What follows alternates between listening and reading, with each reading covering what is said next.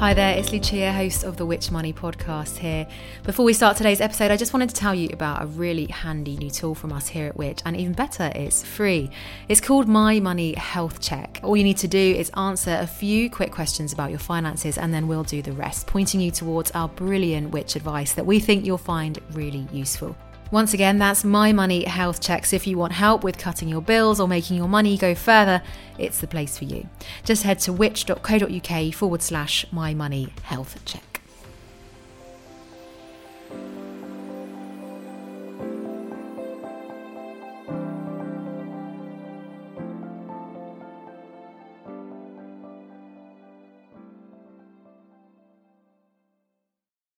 Welcome to the Which Money podcast, your weekly hit of money news and personal finance hacks to help make you better off.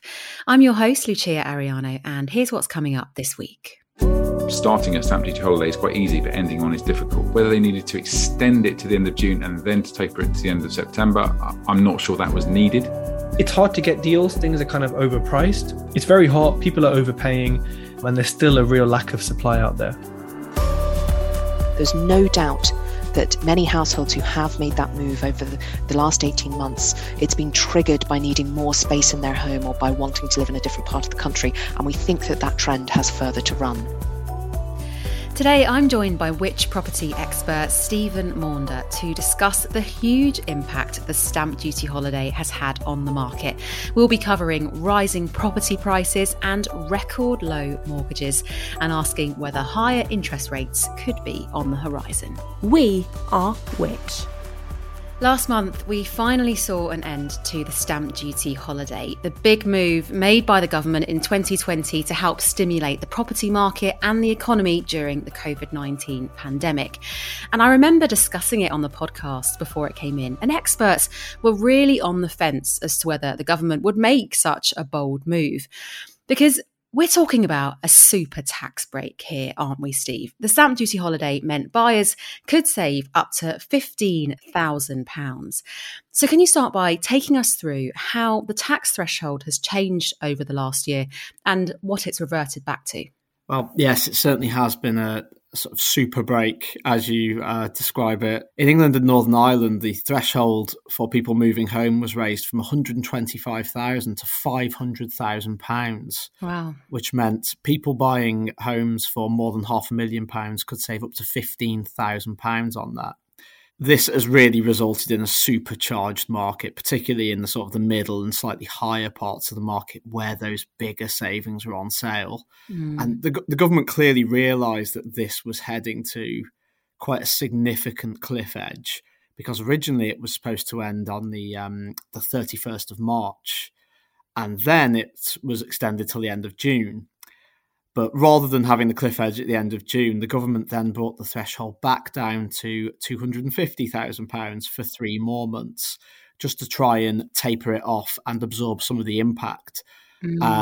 It's kind of been a crazy time in the market, and it's really, really difficult to get an easy gauge on what's happened, especially given that the savings in England and Northern Ireland were potentially so huge, but in Scotland and Wales, the thresholds were only increased to £250,000 rather than £500,000. So when you look at your kind of charts, I know we'll talk about it later, but when you look at your charts of kind of house price indices, they're really all over the place this last year. So let's get into then the impact the stamp duty holidays had on the market and prices. First, we've been speaking with Tom Bill, head of UK residential research at the estate agent Knight Frank, about what it was intended to do and how it affected demand. Well, I do wonder what the impact, what was hoped initially. I think it was a mixture of things. I think initially Rishi Sunak sort of pulled the lever of a stamp duty holiday because it was designed to sort of help the wider economy. It wasn't, I think designed to prop up the housing market, because even after the market opened or reopened in May of 2020, you could sense that it was the market itself was doing okay. I think it was designed to help the wider economy and all the knock-on benefits that there are, obviously, to moving house and how that benefits lots of other parts of the economy.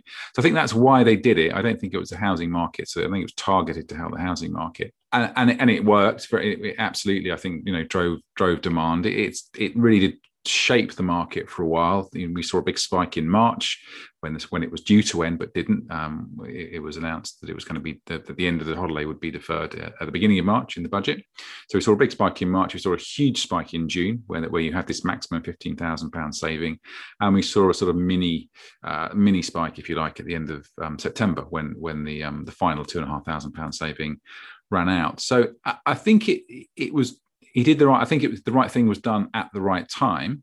The problem that they came across though was that starting a stamp duty holiday is quite easy, but ending one is difficult because you get a long tail of bottlenecks in the conveyancing system, and you have a lot of people who are potentially not going to be able to benefit or complete in time benefit from the holiday, which would have generated all sorts of negative headlines. So I think they were right to. They were right to taper it. Whether they needed to extend it to the end of June and then to taper it to the end of September, I'm not sure that was needed. It did its job. It probably ran on too long, I would say. But the taper, I think, in retrospect, was probably was a good thing to do, because it sort of petered out. Really, has petered out over the last 3 months, which is much preferable to any kind of cliff edge that would have been otherwise. The peak that Tom mentions there in June, that was, of course, the month before the tax break began to phase out, when buyers were rushing to complete to get maximum savings. And HMRC reported that the number of residential property transactions in June reached double pre-pandemic levels. But with this also came a spike in property prices. According to the Land Registry, from May to June, in just 1 month, house prices were up 4.9%. And year on year, June was up by 13.3%. Steve, what do you make of this rapid growth? Does it mean buyers might have been getting a worse deal than they bargained for? Well, in some cases, yes. That's almost certainly the case. It's kind of hard to come up with a blanket judgment on that, but we almost certainly have seen situations where people, in the kind of the frenzy of competition and the bidding war, have maybe spent £20,000 more than they would have done previously to save £15,000 in tax. And that has really charged the market. We have to remember, when we're kind of casting judgment on those price rises, that COVID has played such a huge role in this. We had, before the end of the stamp duty break, we've had over a year of people being sat at home in isolation, and the changing of buyer priorities is what's brought that bottleneck in the upsizer market. People realising they need homes with more outdoor space, somewhere they can work from home, a proper kind of office or spare room. And that demand has brought higher prices. Now, whether you think that's bad because it means people have overpaid and they've bought in a supercharged market, I think that's a fair judgment to make. But also we have to think about the longer term. And some of the examples here in the upsizer market are people buying larger family homes and forever homes, if you like, which can ride out that short-term price growth madness that we've seen. And maybe someone we think has overpaid right now may end up sitting pretty in 10, 15, 20 years. There are conflicting reports about what has happened to house price growth since the stamp duty holiday came to an end. So from July to September, during the tapered end of the tax break, the Land Registry, in its latest report for July, because it has a 2-month lag, it says month on month prices were down 3.7%. And that's 2 months before the final deadline at the end of September. But if we look at a recent report from Halifax, it says September saw its biggest rise in agreed mortgage prices in 14 years, and that was 1.7%. Steve, what's the reason behind this fluctuation, and what do experts expect to happen with price growth for the remainder of 2021? It's just a really confusing picture, isn't it? There are so many factors with house price indices that they're headline grabbing, but it's hard to get a clear picture of what's happened even in normal times, in sort of inverted commas, let alone what's happened in such a frenetic market. So the Land Registry is widely accepted as being the most reliable data. It's based on actual sales.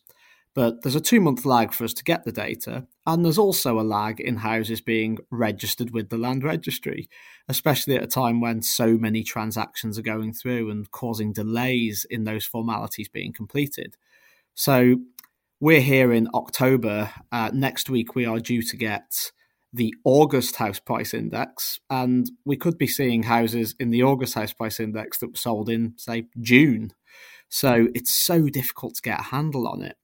When we look at the other indices, Halifax, Nationwide, etc., they're based on mortgages rather than sales. So they naturally come out with slightly different statistics because they don't factor in any cash buyers. And Halifax Index has been going for a very long time, but they've recently changed their methodology as well. So it really is incredibly difficult to get a handle on where we are right now. Generally speaking, experts think things are going to stabilise. That's the message relatively across the board. There is still a supply and demand issue, which I think we'll go into a bit more detail on later, which means house prices won't necessarily fall. But I think the latest predictions show that Savills, Hamptons, a few other agencies and experts are predicting growth of maybe between 3 and 4% in the next 12 months. So it's not going to be nearly as volatile as we have seen. And we've also been discussing prices and supply and demand with the property developer and podcaster Tej Singh. Here he tells us what it's been like buying and selling over the last few months. Buying has been pretty difficult, going from a volume of buying, 1 to 2 houses a month kind of pre-COVID to now being 0 in, 6 to 8 months is a really big difference. And I think it's been driven by a few things, we can talk about. But, what I'm seeing and what I've seen is a real lack of supply, trying to find houses that I can add value to. It's just, the numbers are drastically different. Selling property, though, I managed to, as much as I'm not getting deals at the moment, I did manage to pick up a good deal in auction. And, I'm selling it at the moment and it's selling for, a significant amount of money more than what I had in my spreadsheet and more than what I, kind of predicted it would sell for. So it's hard to get deals. Things are kind of overpriced. It's very hot. People are overpaying, and there's still a real lack of supply out there. Now, just while we're still on tax and before we get onto mortgages, I'd like to touch on one of the biggest stories of this month, which is the Pandora Papers. It's a leak of nearly 12 million documents revealing tax avoidance by some of the world's most wealthy. And UK property has often featured in the headlines, including that Qatar's ruling family have avoided an astounding 18.5 million in tax on a London mansion, as reported on the BBC. Steve, how did purchases like this one avoid stamp duty? Well, the publication of the Pandora Papers has certainly shone the spotlight on instances of the super rich investing in UK property. And it's kind of mind-boggling the sums involved. In this particular instance, we've seen the Qatari ruling family essentially using a web of offshore holding companies to invest in London's property market. Now, using a company to buy properties is something that we know about. This is nothing new. Lots of professional buy-to-let investors, for example, use company structures rather than individual structures. And using a company structure essentially means that you don't need to pay stamp duty. But, and this is quite crucial, there are other taxes you would instead need to pay if you buy residential property in a company structure. There are ongoing taxes that are payable every year in some cases. Now, we don't know whether in this particular instance the stamp duty has been avoided by the structure, but those other taxes have been paid. We're not completely sure of the details. And the government has promised to crack down on this. There's been a lot of complaints over the years about foreign investment in the UK property market being veiled in secrecy. And the government has said a few times, both the current government and the previous government has pledged it will introduce legislation which will make it compulsory to have the name of who owns property that is bought by foreign companies in the UK. So rather than buying it under kind of faceless shell companies, you would have to put an actual name on it. And this, the government believes, will cut down on issues around money laundering. But the truth of the matter is nothing has come into law yet. So it's very much a case of just watch this space at the moment. And Steve, do you think they'll address this in the budget, which is in a couple of weeks' time? Quite possibly. It's certainly a topical issue at the moment. And I think it's something that, although it involves kind of super rich, multi-million pound mansions in this particular instance, we are still in a situation in this country where there are huge issues over housing affordability. And this being such a humongous story in the British media really will cast a light on what is going on with the top end of the property market, and does the government need to do more to essentially tax and cut down on this? Now, moving on to mortgages. Listeners might remember us discussing the very newsworthy sub 1% mortgage rate that TSB offered back in May. And some good news for homeowners is that rates have continued to plummet to now record lows. Steve, why are they so low at the moment? And what are some of the best deals out there? Yeah, it's something we didn't really foresee happening, to be honest. Back in 2017, a lender launched a sub 1% fixed rate mortgage, and it was a very big bit of exciting news because it hadn't been seen in so long. But now we're looking at dozens of mortgages having rates below 1%, and I think at the moment we've bottomed out at around 0.78%. I think it's the cheapest 2-year fix at the moment. And these are crazy figures, really. We've even seen examples where this is being passed on across the board as well. The new mortgage guarantee scheme came in April to bring back 95% mortgages. And we were looking at rates of around 4% then. And now we're seeing rates for around 2.7%. So all the way across the whole mortgage market, prices have been dropping. And what this is an example of, it's banks competing to really make hay while the sun shines in what has been a thriving market when borrowing for banks is obviously very low due to the low base rate. And I don't want to be the bearer of bad news here. You have to be really careful with some of these deals. A lot of these deals, particularly the 5-year fixes that kind of show rates of around 1%, are bundled with fees of £1,500, in some cases £2,000. And what that means is sometimes if you can get that deal at 1%, but it has a fee of £2,000 on it, a deal at 1.3 or 1.4% actually might be cheaper in the long run if that doesn't come with an upfront fee. So while lenders are cutting mortgage rates quite dramatically, they are still looking to be savvy and make up those losses elsewhere. So you really need to be careful when comparing deals. And if you're not sure, I'd just say please use a broker to look at the full cost of those mortgages for you. But if your mortgage is coming to an end soon, would you recommend locking in a deal now? Because just yesterday I saw an article in the Telegraph headlined, "Interest rate rises are coming." Can you explain why experts are predicting this? Well, yes, that is the sort of the longer term bad news, unfortunately, is that there seems to be quite a popular train of thought now that it would be surprising if we didn't see a rise in the base rate from the Bank of England in the coming months. And if there's one thing that increases mortgage rates, it's a rise in the base rate. And even sometimes the prospect of it can see rates rise. One of the reasons behind this is ultimately that we've had such a low base rate for so long. We're now seeing inflation rising quite rapidly, and there will have to be a kind of levelling out of that. This means those sub 1% deals are highly likely to come to an end soon. So if you are coming to the end of your fixed term now or in the next few months, then to be honest, you've quite possibly hit the jackpot at still being able to secure such a low rate, because next year it's highly likely we'll see even those best deals creep back above 1%.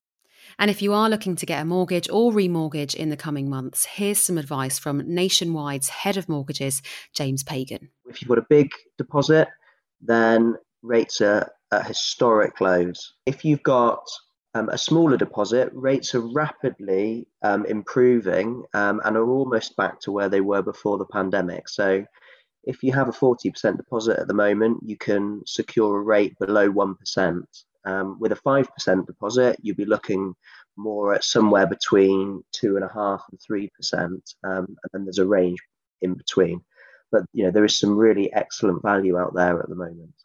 I think it would vary by what you're looking to do. So if you're looking to remortgage or refinance with your existing provider, then that really is about working through rate first and foremost and seeing what works for you.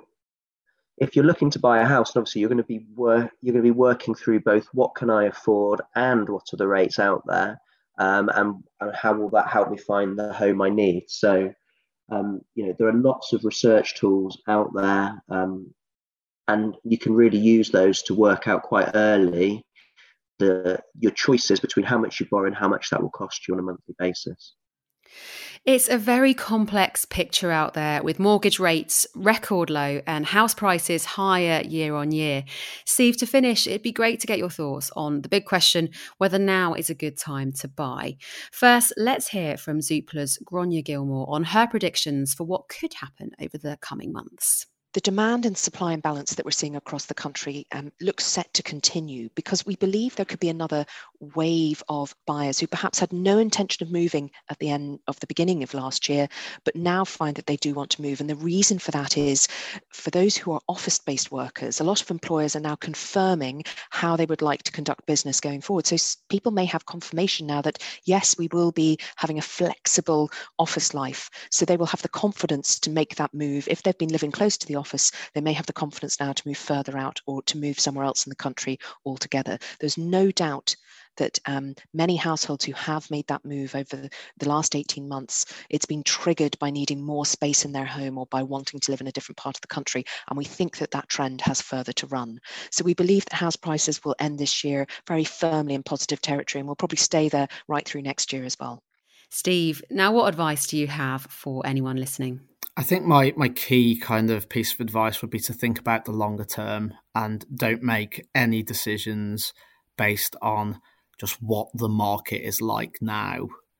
I mean, there's no guarantee that the economic uncertainty we've seen over the last few years will completely blow over anytime soon. We've seen, lots of issues in lots of markets at the moment. And while property is really robust generally, despite all of the economic challenges we've seen, we could still see rocky periods to come. So I think my advice would be, if you're going to buy a home now, or you're thinking of buying a home now, make sure it's one that you'll want to live in for at least a few years. Because if you're just buying for the short term and maybe thinking of upsizing again in 18 months or 2 years, you could really be at the mercy of price fluctuations, especially in a market where prices are being kept high by a lack of supply. I guess the other point is always do your research. You use a broker to find the right mortgage. Really look at the area before you move in. Spend time really researching everything, whether it's your local schools, local amenities, what's happening specifically in that market. Because, house price growth or depreciation can change from street to street, let alone town to town. And I think finally, buy with your head rather than your heart. Don't let competition to secure a home make you overpay and get carried away and make a bid on a property that is unrealistic, because that could leave you in trouble further down the line. It's not a bad time to buy right now, but it's also not an excellent time to buy either. So take your time and do your research. Thank you so much to Steve, and thank you for tuning into this week's episode of the Which Money podcast. If you have a few seconds spare now, we'd really appreciate you giving us a review. They're so important when it comes to others finding our show, and of course we'd love you to share your thoughts on the episode and any questions you have, and we'll try and address them in an upcoming show. And of course you can also find us on social media at Which Money and online at which.co.uk/money. This episode of the Which Money podcast was recorded by Ian Aikman, produced and edited by Rob Lilly.